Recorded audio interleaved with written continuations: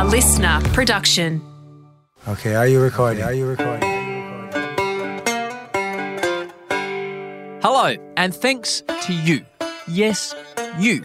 Thank you for downloading episode 11, part A of the Howie Games Artist series, the first episode in our second Howie Games Artist series. We have got so many cool guests to bring to you in the next few months. I'm talking singers, actors, TV stars, movie stars, writers, all these cool cats brimming with creative gold, but all deeply connected to sport. How are you there? You're doing a marvellous job there, young Howie. I've got a couple of notes for you. It's improving a couple of areas. But anyway, is there a toilet around here? It was so exciting shaking hands with Mother Teresa that we took a security guy with us and he passed out with excitement. About 4 or 5 overs into my spell, called me for throwing.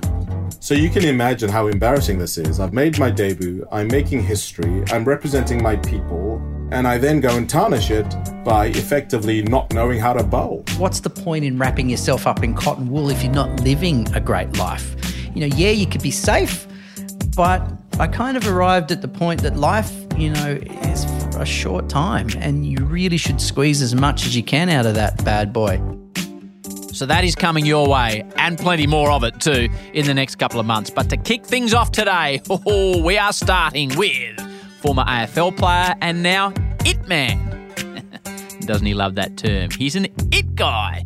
He doesn't love that term, but that's what he is. This man is a breakfast TV presenter, writer, commentator, and so much more. And his name is Tony Armstrong. These days, well played, Johnson. This would be something if Armstrong can kick a goal. So in his first game as a Swan, Adam Good's his hero, wanted to play for the club, came on as a sub. He's happy. Look at the kid. He's had a big day now. Now, Tony is a seriously fascinating dude. He was drafted at the end of 2007 to the Adelaide Crows in the AFL. Tone played 35 games across 3 clubs. He's loved at all those clubs. His last game was back in 2015. Now that is a journey that requires a fair old dose of resilience. From there, our man has kicked on big time. He's worked in radio and TV, where he recently won the Graham Kennedy Award for Most Popular New Talent at the 2022 Logies. Yes, he's a Logie winner for his work on the ABC News Breakfast Show.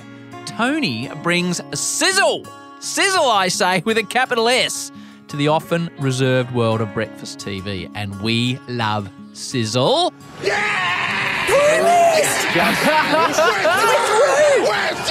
We're through to the World Cup! Yeah!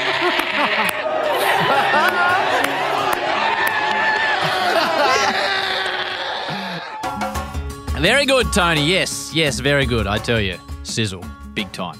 Now, throughout this chat, you will hear Tony reference the fact that he is playing for the mighty Barwon Head Seagulls. Local footy, alongside local netball, is the heartbeat of most small country towns. Barwon Heads, where I live, is no different. It unites the community on a Saturday. This episode was recorded in early August, mid-September.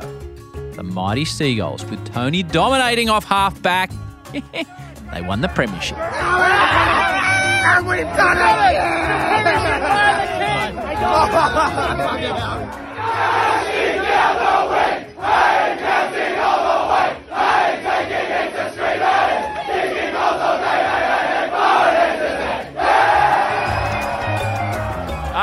It was a good day. It was a fine day.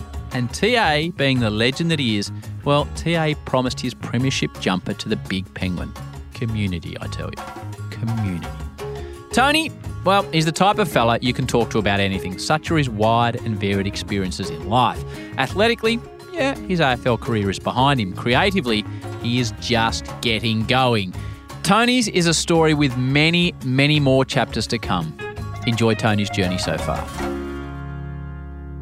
Welcome to the Howie Games Artist Series, a man that has been an elite professional footballer.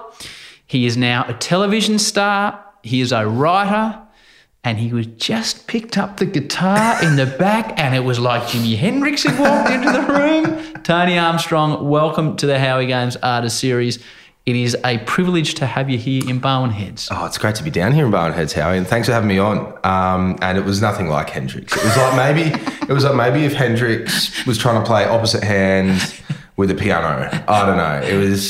It was an omni-shambles, and I'm glad we didn't record it. Yeah. This is the first podcast we've ever recorded at my house, otherwise known as the Barwon Heads health retreat. Yeah, so welcome. I found it a little bit interesting that you did invite me and named it the health retreat. Is that loaded? Is it how? Well, no, it's you've seen me in the Barwon Heads footy top, and you've gone, geez, he needs to get into the health retreat. My wife is very health conscious. We eat well. Funny you say that because I just showed you out there. So what do you think the protocol of this is, great man?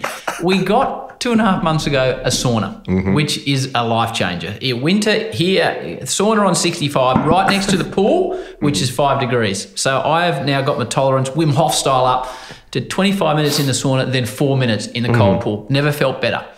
But Erica has girlfriends round and they go in the sauna. But there's just something weird about saying to one of your mates that's a dude, do you want to come round for a sauna? No, I love it.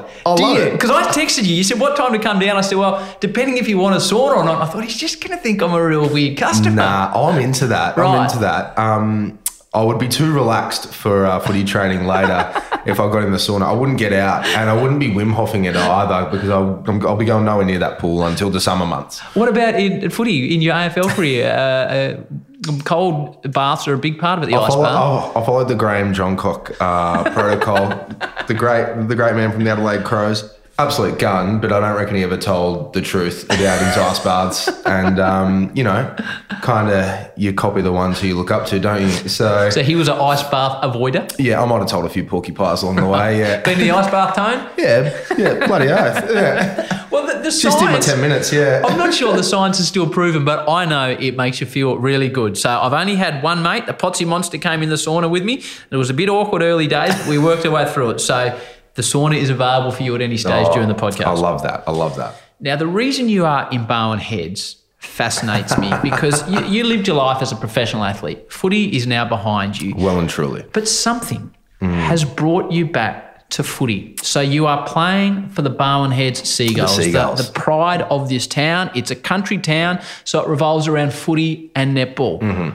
Why? Why go back to playing footy? It fascinates me. So I came down maybe 6 weeks ago. Yep. 6 weeks ago from when this podcast is recorded. Yep. And I'm sitting there on the hill. It's one of the most beautiful vistas you'll get in local footy. You've got ocean, the hill, river. You've got the ocean, you've got the river, you've got a nice bluff to the right as you look out over the ground. And it was a beautiful sunny day, and my good mate Nathan Brown was playing, former Pie, and former Saint. Now, for those that are aware of Nathan, he plays local footy down here. He's got an arse on him like a Mack truck. He has 3 defenders on him, and he just wiggles his arse, and blokes almost end up in the river. They go flying, kind of like a like a Bruce Lee film. They really do. They go flying off him. Anyway, he just flicks his ass, and off they go. I know. He's a beast. And anyway, I was watching him play, and then afterwards, I'd sat on the hill, and I'd had a couple of performance enhancing beers. Barwon Heads Brewing Company beers. Exactly right. Yeah, we'll plug them. And I just got yarning to Brownie and Tim Goddard, the Prez, and the next evening I'd basically committed to coming down to play with Brownie, because I hadn't played. He's one of my really dear and best mates, and I hadn't played with him for 7 years. And that was basically it. And then I hadn't looked at my schedule, and I was like, which is rather busy, must be said. And I was like, oh, I can't play for the next 5 weeks. I signed like the next day, and then there's an announcement in the Addy, the Geelong Advertiser, which is a local rag down Massive here. AFL recruit coming to Barwon Heads. All this kind of stuff. Yeah, in the super fine print, unavailable for 6 weeks. Yeah. And the funny thing, the boys who I play cricket with, they are heavily involved with the footy club. They're like, Tone's debuting this week, Tone's debuting. And I'm thinking, fantastic. And they texted me in the morning, Tone's debuting today. I'm at the MCG doing a game of AFL for Fox Footy, and all of a sudden in walks the boundary rider, it's Tony Armstrong. I'm thinking, well, there's going to be some very disappointed people down there in Bowen Heads. Tough. Yeah, well, because as you know, in our business, you kind of unless you've got like a rolling contract somewhere, you basically don't like you get your next sort of 4 to 6 weeks in a roster, and I got really excited, which is why I'm really glad to have people who look after me now, because I'm not very good at organisation. And I just kind of said yes because I got eyes wide. Eyes like wide-eyed and bushy-tailed, and I was like, oh God.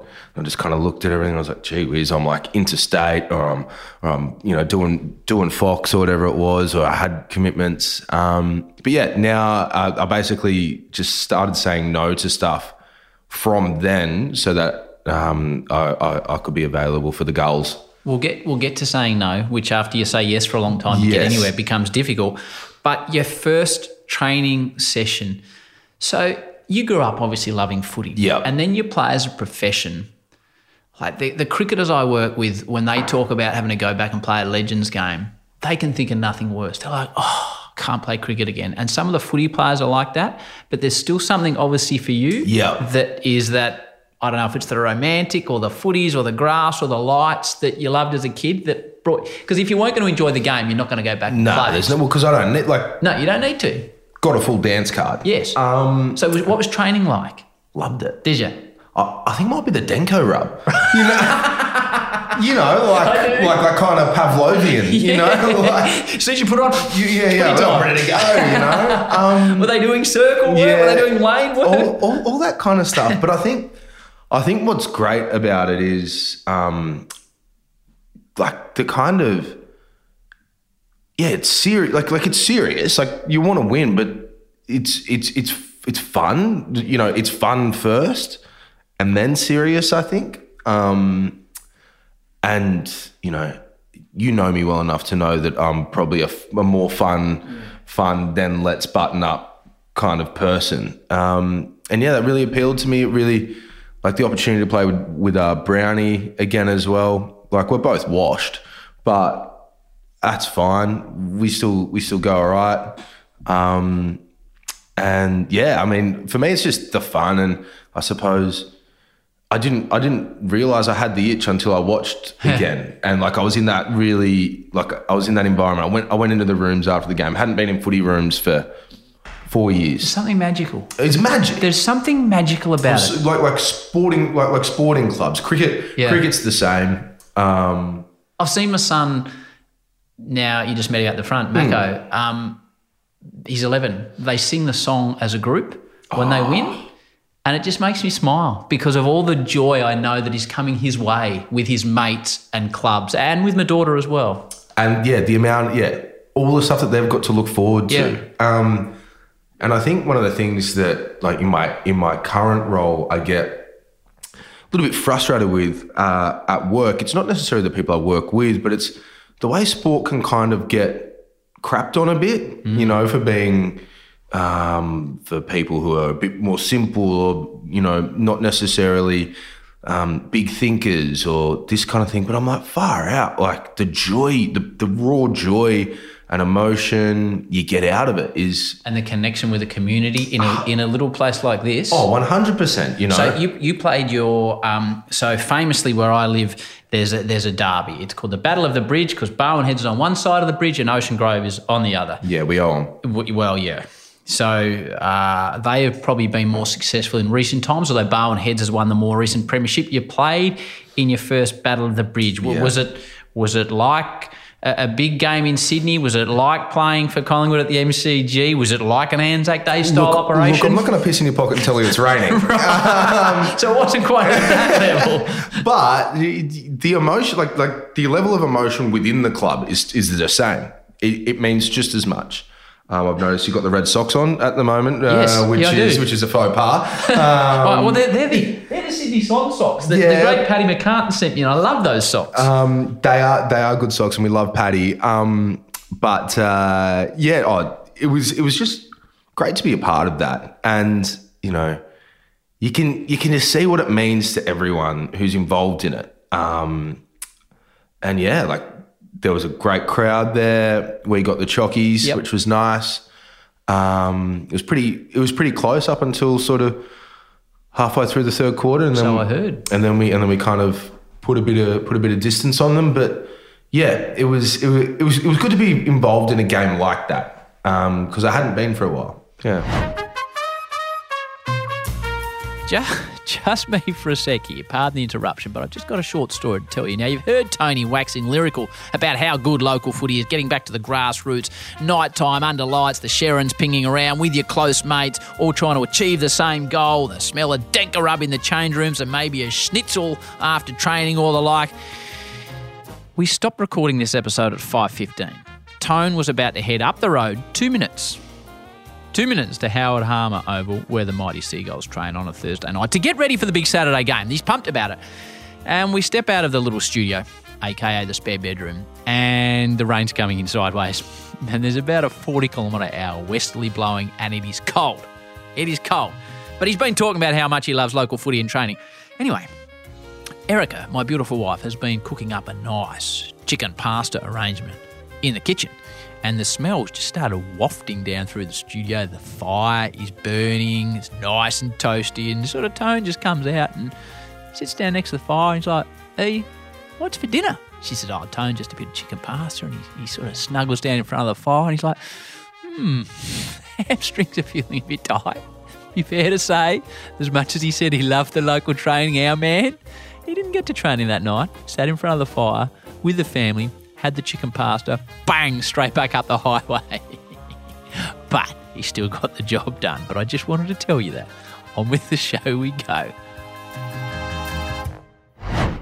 So it hit me, the depth of it, when, again, my son was playing his first non-Oz kick. So it's under 8s.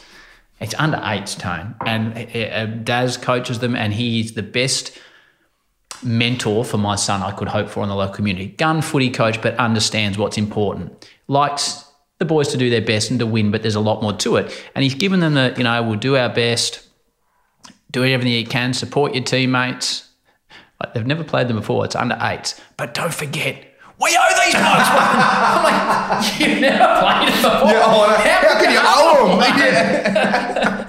His granddad got your granddad. Yeah. I know, it's bizarre. Hey, you talked about saying no, which is, I think, something that people with a lot on their plate, like you go from saying yes, yes, yes, because you want opportunities. Now you're faced with having to say no. How have you gone about it? I'm getting so much better, but I think we might have even had a conversation about this sort of fleetingly, maybe at the start of this year. Yeah, and I think the thing about it is, like, to give people an insight, like, at the start, you got to say yes to everything, and you got to do the stuff, and you got to do the stuff that no one wants to do, because A, it's an opportunity. B, like they talk about flight hours. It's just time at crease, getting better at what you're doing, sharpening up, always taking on advice, trying to implement things that people will tell you, and you say yes, yes, yes, and then there kind of comes a point where, like, the more you say no to, the better off you are. And even with a full dance card, the amount of stuff that you're saying no to is staggering. Like, I was like, where was this? Where was this, X amount of years ago when I was tonguing? Yes, yes. But that's just the nature of it. And I'm getting much better at it. I think a part of that comes with your self-worth as a asset to talk coldly, and kind of going, all right, well, I'm not worried about another opportunity coming along. Like, I know I can say no to that and be fine, which is a great position to be in. Very, very good position to be in. But yeah, I mean, probably the first couple of times you say no to things that are pretty decent. I felt sick in the stomach. Yeah, you're like, what if that never comes again? That's right. But then I suppose you've got to kind of think really and it's hard to like thinking really clinically about things, and you go, well, the wheel will come back around, you know, if I'm not a dickhead. Yes. And I'm pleasant to work with. Absolutely. Something will come along. But yeah, it's probably happened in the last, I reckon, last year to 18 months. Because like I stopped calling because I didn't have the time or the desire to work that hard, because calling's bloody so when tough. Tone's talking about calling, he's talking about commentating AFL football. Yeah, so I've got a question for you on that. So I work for Triple M. You were calling for Triple M. Yep. You work with the great... I debuted with you. Yes, you did. You debuted with me, which is something that is stuck in my mind. Tony Armstrong on debut on the M's. Looking forward to seeing and hearing him call. It's the Tigers taking on the West Coast Eagles. Duck, and I like our new inclusion because he offsets us nicely, because Rocket comes in here.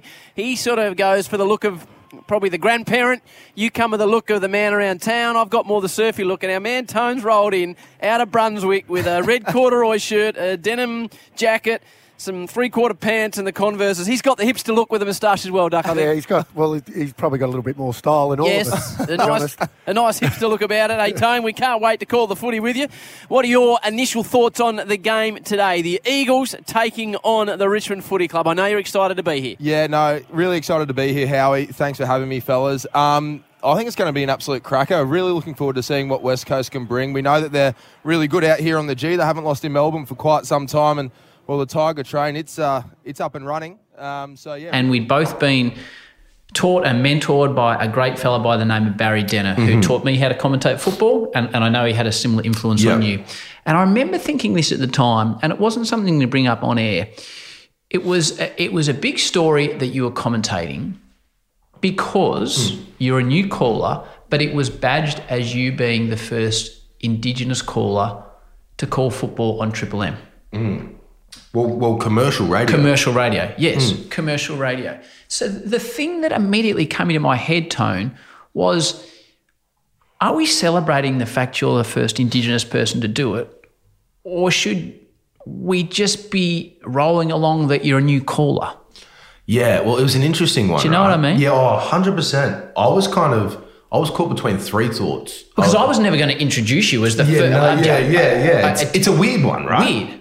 Well, because also there's like the other part of that is like, well, like, I mean, it's awesome that it's me, but God, it's pretty late. Yeah. You know, like, you know, so they were the three things I was jostling with. But yeah, I was, because like I remember when I was announced to do the game, well, not announced, got the roster about 6 weeks out. Yeah. And at the time it was West Coast, Richmond. Richmond had lost like 8 in a row. So it was like the off-Broadway, whatever game it was. Yeah, which is the ideal place you want, with all due respect to whatever game, you want no one listening. That's right.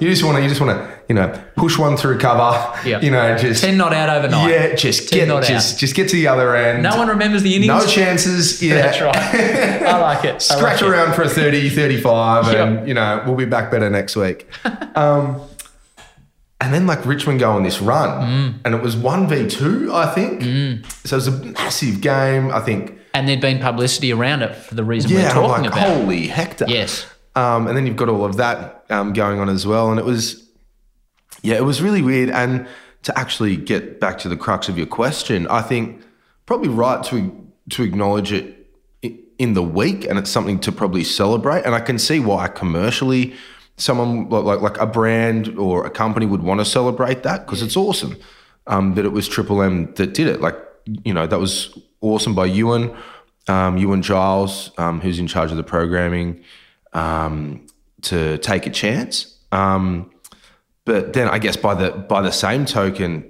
it's you kind of want to just you just want it to be normal. Another dude calling the footy for the first time. Exactly. But I think what it showed is it just couldn't be anyway. Yeah. It's a good answer. Kick. It's a one-on-one. Kennedy! Oh! Too big, too strong. Takes the mark at the top of the square. And this is to get them level with the Tigers. He's going to kick from about 15 out, top of the square. That's a good game, isn't it? Oh, point blank. Goal ski. It's his first of the afternoon. And what a time to kick it.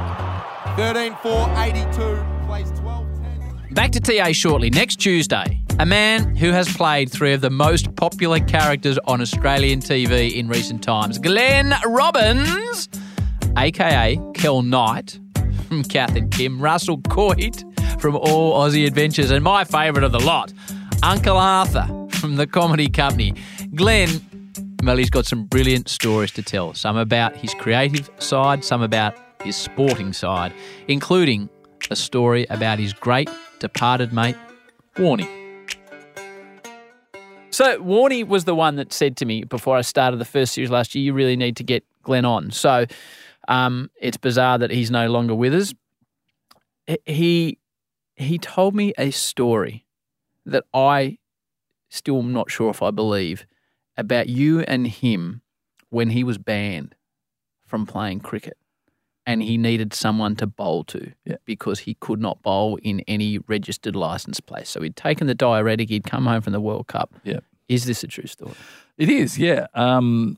We did it in terms of for the greater good, so Shane, because we were outside of cricket. It was myself and Russell Gilbert. Where did you go? It was a Victorian indoor centre. Right. You and Russell Gilbert and Shane Warne. And Shane Warne, just the three of us. I love this, Glenn. As you're padding up, you're going, I can't believe what's about to happen. Now, you got to also remember he's bowling onto what? What's the material? Like in an indoor net. It's like Astro too. Yeah. The ball can rip on that. And he could spin the ball a decent amount anyway, to be fair. Well, yeah, to be fair. So I think Russell maybe batted first. And he did fine. And then I went in and he, just to see him do that little step, the goosebumps on your whole body going, oh my God, it's about to happen. The ball would get about 10 foot away from you. Yep. And you could hear it buzzing through the air. And I started laughing because I knew it was dipping down and I knew it could do one of 10 different things. And I had no idea of what those 10 things could be. Yeah, it could go up, it could go left, it could go right, it could go down, it could be. And Shane would have been just giving me gentle ones. And then I hit one and Shane went, shot. I went, oh my God. I've hit Shane Warne quite well, and he said shot. That is the genius that is Glenn Robbins next Tuesday on the show. Alrighty, back to Tony. You're perfect for the artist series because you're a very creative man, which we'll get to. But let's focus on the sporting side of your career at the start. Tell me a bit about where you grew up. Tell me about your family history. So, grew up in Western Sydney with just my mum. So she is, I think, second generation Australian, but we're Irish on mum's side. My old man, whom I've not met. You never met him full stop? No. He is, he's a Gamilaroi man, so I'm a Gamilaroi man. And so that's kind of like around sort of northwest New South Wales, southwest Queensland. And yeah, it's so like grew up out west of Sydney, which is super multicultural, but I'm not sure if you're familiar with it that well, but there's the Holsworthy Army base. And so that was near where I went to school and stuff. So a lot of my friends at school, their parents were not expats, but from interstate, like South Australia or Victoria. So a lot of the kids randomly played AFL or played Australian rules. And so... Which would be unusual for Western Sydney. 100%. 20 years ago. I wanted to play rugby league, but Mum, thank God, was like, you'll break, you'll snap. Good advice. Great advice. Great, Margaret. Yeah. Well done, Margaret. Yeah. Brilliant stuff by Margaret. And then I started playing footy and loved it. And then we moved to a little town just out of Albury called Brocklesby, which is tiny. So you think Barwon Heads is small, Brocklesby is like 200. Right, so why'd you move there? Mum's a teacher and she wanted to get out of Sydney. And so she asked for a teaching transfer within a half hour's drive of Albury. And so we ended up in Brocklesby, which is exactly half an hour out of Albury. And were you cool with that? No worries. You're young, you don't. Yeah. What age are you? Oh, well, 11. Oh, whatever you. Yeah, 11. Say. Yeah, you're just like whatever.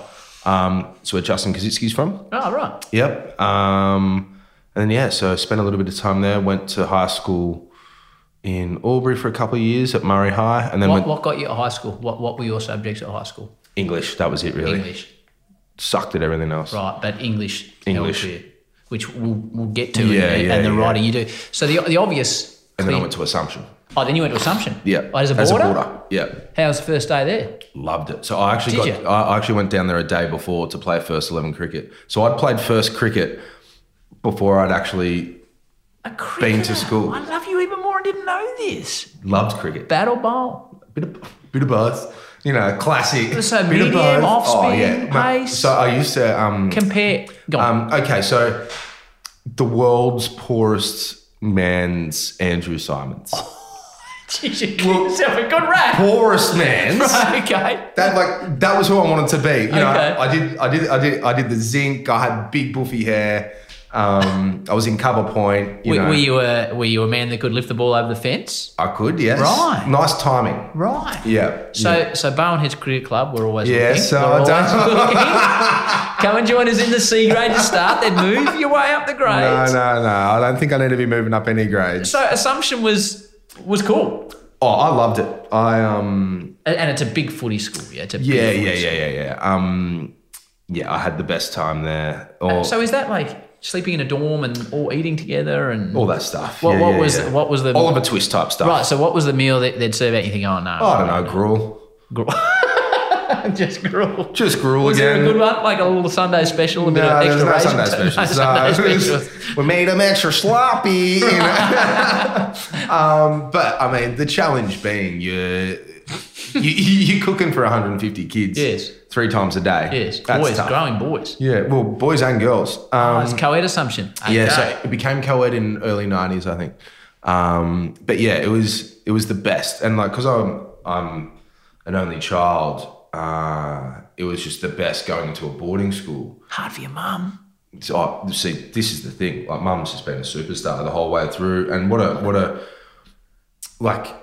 You don't realise it when you're a stupid 15-year-old. No, you don't. I don't think you fully realise it until you actually have kids yourself. Well, so I reckon I'm close to understanding. Yeah. But once if I have kids, then you're right. Then I'll really understand. But so your mum, for your opportunities, has sent her most precious thing in the world away from her. Yeah. Gee. I know, right? I don't know if I could do that. It's amazing. I can't believe, I can believe she did it because she's like amazing. But I also, by the same token, can't believe she did it. But she did it for you, obviously. Yeah. It's a selfless thing to do. Yeah, it's like her love for me was greater than her need. Yeah.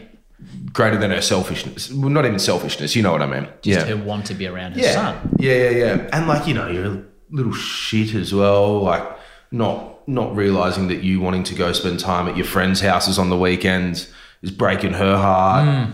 So yeah, look back, like I was never a shit, but you look back. You're obsessed. You're self-obsessed. Yeah, of course. How did she? I loved your Logie speech where you referred to her as the old cheese. There's a lot of people I need to thank. First off, the old cheese, my mum, Margaret Ann Armstrong, is a superstar. She's done everything for me. She's been a superstar. I wouldn't be up here without her. So is she happy being known on national TV as the old cheese? Well, I also got Australia to clap for her. So true. Big thanks to her, and please give her a clap. She'll love it back home. So, at what point does Tony at Assumption think maybe I could make a career out of playing football? Probably year 12. Like I was playing really, really good footy. I had a really good Nationals carnival for New South Wales. And like all the letters started coming for draft, like, because back then you got letters, I don't know if you still do now, from the footy clubs. And I went off to draft camp. So probably halfway through year 12, I was like, oh, I'm a chance here. And then, geez, it happened fast. Like I finished school on Friday, caught the train back home to mum's on Saturday, drafted Saturday, moved moved Sunday, started Monday. In Adelaide? Yeah. So you walk into who's the biggest of big at the Adelaide Football Club when you walk in the door? Andrew McLeod. Well, for me, anyway. So there's like Andrew McLeod, Simon Goodwin, Tyson Edwards, Brett Burton. Wow. As probably the big dogs. The multiple premiership players. You're 17 or 18. How do you go walking in the door into a professional sporting environment? How far off the mark are you?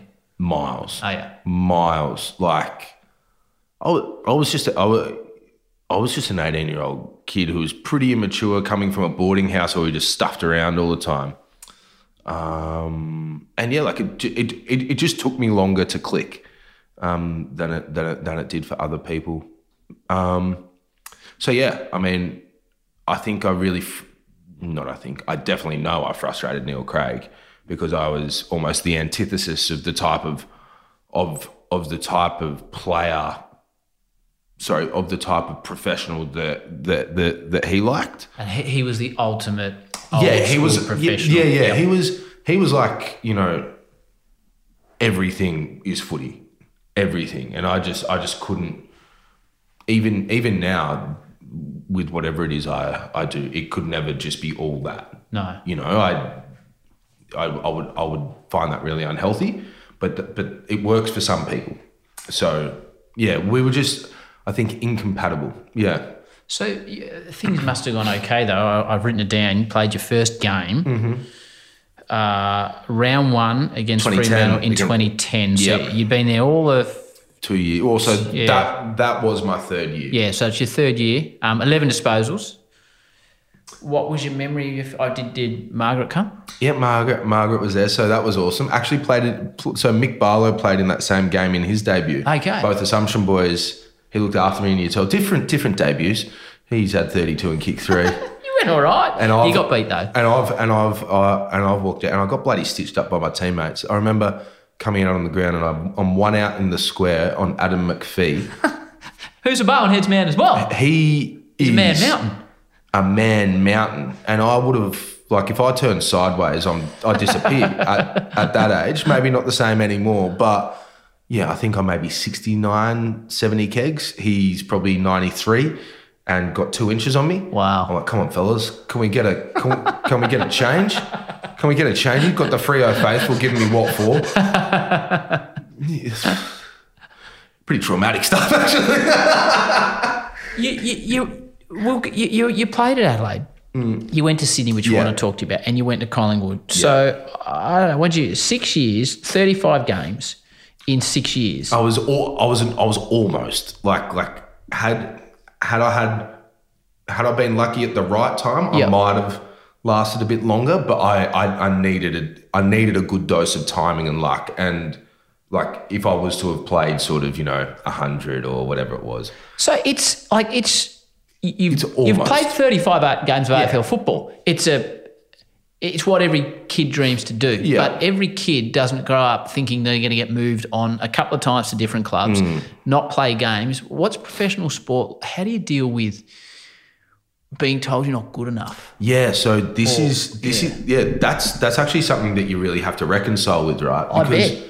And how do you not let it bleed into your person as opposed to your athlete self? Oh, I did for sure. Right. Because, I think what I think is the biggest lie, in quotation marks, that everyone gets sold on is like if you work really hard for something and you want it enough, it'll happen. And I think it's really good to aspire to working really hard and wanting something a lot, but it doesn't mean it will happen. And I think for me, what I wanted was the 250 game, a couple of premierships, club legend, one club player, all that stuff. In whatever sport it is, there's a version of that everyone wants. And unfortunately, that simply isn't the case for just about everyone, right? The majority. 100% the majority. And then so you spend so much time working so hard and then and giving it so much, and then you essentially fail. You get delisted. You kind of look back on your career and you're far out. So how'd you deal with it? How'd you deal with it when they're ostensibly telling you you're not good enough? Yeah, well, this is it. And then it's even like the week-to-week thing. You're getting the non-direct feedback through non-selection. So you're not getting picked. You're not good enough. Exactly. And so it took me a couple of years. I could still do see a therapist because I think it's great. But I heavily lent into that when I finished because I felt worthless. Like I had nothing. I felt like I'd wasted time looking at all of my friends, and they were, 4 years into being a full-time Sparky, or everyone's flying, and my career trajectory couldn't have been going. I'd fallen off a cliff. Basically, I was unemployed, and yeah, I really struggled with it. But then once I kind of found, I guess, probably once I found media in one form or another, I found that I was good at it, and I had this work ethic that was built from footy. But I'd also learnt a really valuable lesson that it's actually okay if it doesn't work out. So now I think a big secret to kind of, the small amount of good fortune I've had so far is like I'm not afraid to stuff up or make a mistake or whatever it is. So I don't get that. You know how some people can tie themselves in knots? I don't really get that. So failure's okay. Yeah, failure is 100% okay. And, I look back and I go, well, far out. I spent 8 years failing. I'm all right. Things are okay. So a couple of things in that 8 years. You went to Sydney. You grew up going for Sydney. And then I guess you walk into that club, and the heart and soul of that club when you were there was Adam Goodes. I presume he was... Oh, yeah. No, it was... There's this great photo. I'll show it to you when we're done. There's a photo of me when I'm like 8 getting my hat signed by Goodsy. Making sure he's signing it. And then it's like, 12 years later, 13 years later, I'm running out on the G with him. It's just... That's a good story, Tony. It's just... That's a good story. Yeah, it's just like moments like that are stuff. I, in my mind, failed, but you can't take that away from me. Like that's probably still the coolest thing for me that's happened in anything. I still remember clearly I was on the boundary for Triple M the night he was booed, and he came to the bench and walked down 3 minutes early to finish the game. And I saw him walking down, and I was always going to have to go down to the rooms anyway. And I thought, oh, gee, this is something extraordinary going on here. And I down in the bowels of the rooms, he was coming down the race, and I was going the other way. And I just walked past him, and it's not for me to say what he was feeling, but I saw the look in his eyes, and I just knew, looking at him, the pain that was going to ensue after what happened that night. Oh, it was. Were you at the footy club then or not? Yeah. So I was at that ground. I was at that game, so I suppose I was at the ground. In the role that I played so well, which was emergency. Right.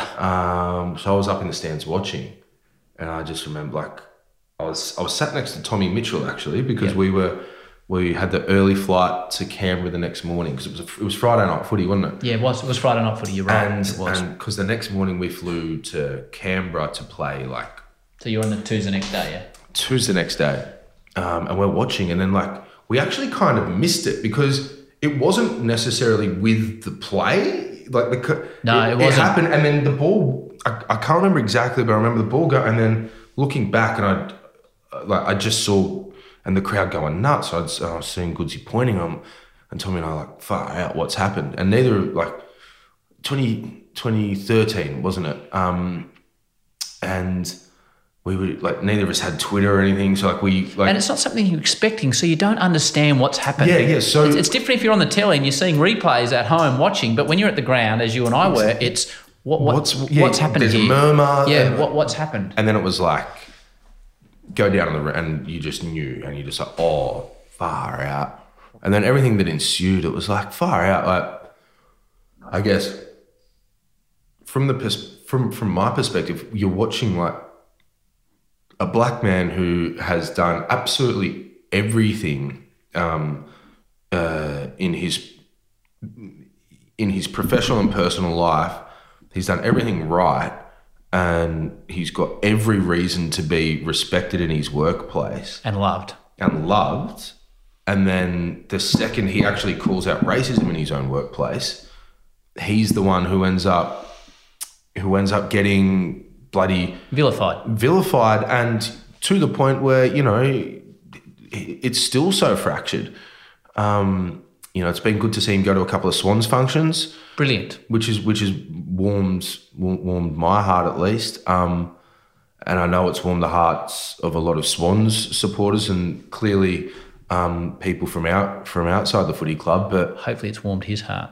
That's the main thing, right? Yeah. But yeah, it was just it was really, really hard to watch that happen to someone who, you know, you loved as an idol, but loved as a mate as well. So in that situation now, where you're on ABC TV every morning, there's still something I want to ask you about the Swans. Yeah. When something comes up, when there's racism in AFL, and everybody turns to you. Yeah. Like I said to you, should we be saying you're the first Indigenous man to call commercial radio? Should people immediately be asking you? Like that's that. It's a cross to bear. Yes. Because it's a lot of pressure. It is. Oh, and because it's such a. No, sorry. Oh no, go. Well, you have to choose your words so carefully, and I've seen you speak off the cuff emotionally about it. That's hit me to the core of my being, but. It's 6:30 in the morning and you've got to have an answer. Me again for a quick second. I just wanted to give you an example of the size of the issues Tony is called upon to speak about off the cuff frequently. In this case, on ABC News Breakfast, on the tragic topic of Indigenous deaths in custody, which is a stain on our country. Speaking to a lot of friends and family in our communities, we're angry, white hot with rage. Nothing's being done. So much finger pointing. The problems here, the problems there. The answers are in the Royal Commission from 30 years ago, and so many of those recommendations have not been acted upon. And I mean, that's the thing that kills me. That's police work. That's the thing that really frustrates me. We know what needs to be done, and you know. Whoever's in charge over the course of those 30 years, nothing has been done. And again and again and again, this is more than once a month that this happens. More than once a month. Make no mistake, this is an urgent matter. This is as serious a health risk as there is in the Indigenous community. You go into jail, you are a huge chance of dying. Yep. Huge chance of dying. This is a national crisis, one of the many that Indigenous people face. I presume if something happens at 7:30 on a Sunday night, you know your phone's ringing the next morning. Oh well, I always joke to the offsiders, producers, that it seems like every time I finally say yes to go on that show, it's like something happens on the Saturday night. Yes, and I've got to front up and do and like I'm saying this tongue in cheek, but it's like, you know, you've got to then have a really nuanced yet powerful and strong answer. But it's also, and this is the cool thing about the jobs we do, it's also got to be quite soundbitey. Yes. And it's got to be made in maximum 2 minutes, you know. Yeah. How do you summarise 250 years in but then also speak on behalf of everyone, which you can't. No. But people expect you to. Exactly. Because of the colour of your skin. 100%. So it's like there's all that kind of stuff. And freaking nightmare. Oh, it is. It is. But I mean, I said it's my cross to bear. It's also my privilege to be in a position to be able to have the platform. Exactly. And so like I won't shy away from doing it. Just can't wait for there to be a couple more soldiers. Yep. Who we can turn to as well. Yeah, it's a great answer, mate. I think it is a cross to bear. I think you're right. The Swans 2013 beat my beloved Hawks in a grand final. 2012. The 2013 the Hawks got it done. So 2012 the Swans beat my beloved Hawks. And they're home all right. They've done it. What a team. That culture, the Bloods. That's what it's all about. You were that close. Yeah, I was the emergency. It's always the discussion grand final week, who's in, who's out, who's in. Because I went back to look at it. Your name was in discussions the whole way through. It was you and old mate from. So Mummy was cooked. Yes. And so was and so it was between Luke Parker and I. Parker, that's who it was, Lukey Parker. And so basically it was kind of like so Jared McVeigh was my mentor. He was awesome, still is awesome. He'll be a great senior coach one day, I think. And like I remember kind of thinking, all right, if it's a sunny day, it'll be me, and if it's like a bit more of a in and under day, you probably go with the Bull. And woke up and you look straight out the window and you're like, oh, because remember it was kind of. I don't know if you remember. I do because it's burnt into my memory. The Hawks it was got patchy. beat, so I've tried to suppress. There was no premiership that year. In 2012. Yeah, Crimea River, mate. Well, what were the next three? So what was the weather? It was like one of those days where it was like a flick of the coin as to like, is it overcast or is it sunny? There's a few typical clouds. Melbourne. Yeah, it was like your typical Melbourne. Yep.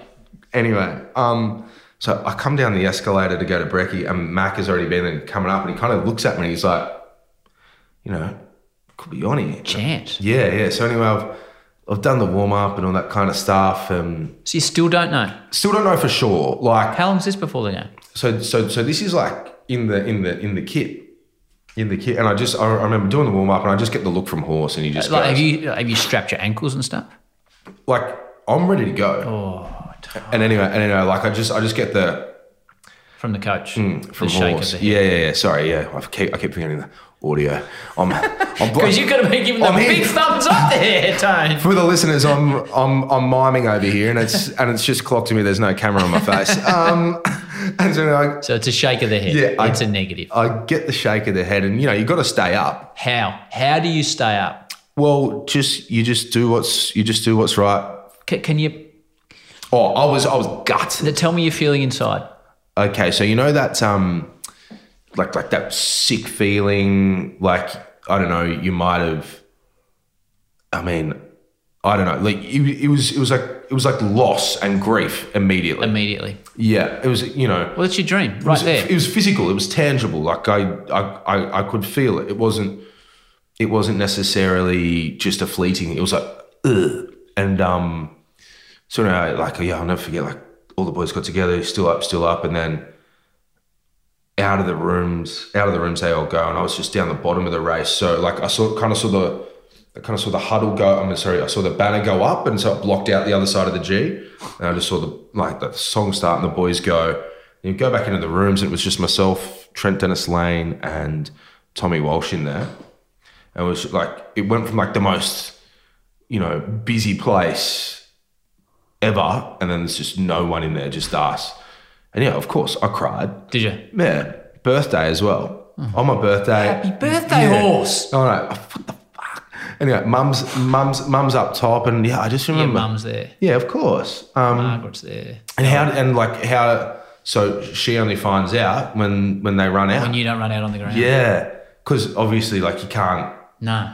Like you're not texting, and her heart's breaking. Oh, So it was ultimately. Sorry, that day took me a while to reconcile with. Like I'm fine with it now. What's it like watching like Malcheski? It's a great grand final. Malcheski pulls one out of nowhere. Pulls one out of the bag. Malcheski's never done it in his life, and the Swans win. Like there'd be. You know what? It obviously oscillated. Like yes, at some parts of the game, I'm going, come on, boys. At other parts, I'm like, oh God, like they're gonna win. I'm gonna miss out, and then you let that little selfish. But ultimately, I was so wrapped. Like I was so wrapped for everyone. Wrapped may be, but hard to watch. Oh, it was exactly. It was truly bittersweet. dictionary definition. And then you're a team man, so there's the function that night. You go back to Sydney, you get presented. There's Mad Monday with the boys. You're involved in all this, I presume, Yes. as a valued member of the team. Yes, but you know what it's like in... So it's dragging it out. Yeah. But I think by then you're kind of... You're happy for the boys. Yeah, happy for the guys, and probably just at that point I just kind of hadn't unpacked it all, and I just kind of suppressed how I felt about it. When did you unpack it? I started I probably started seeing a psych. Not probably. I did start seeing a psych after that year. Okay. And I have ever since. I think it's the best thing ever. Why? For everyone. Not for personally what you're talking about. No. Why do you think it's a good thing? So the analogy I've come up with for it is it's like getting your car serviced. It's like the car might not be falling apart, but just get it serviced so it runs beautifully. Is it the stereotypical sit on the couch type setup? Or? Yeah. Oh, so I sit. I mean, it's like just opposite each other. Just have a yarn. Sometimes I go in and I'm like, I'm feeling like I've got a bit to get off my chest. Stuff might not be happening for me at work. I'm trying to, I don't know. I'm getting frustrated with, the way I am, like my own self-worth, like whatever it might be. Or I'm flying and I want to go, well, why? Tell, let's try to unlock patterns here so I can try to stay in that space. So yeah, that's why I use it, and I think it's great. Yeah, I would encourage everyone to do it. Yeah, I'd have to have a crack at it. That is the end of the Howie Games Artist Series number 11, Part A, featuring Tony Armstrong. So much more goodness to come your way in Part B.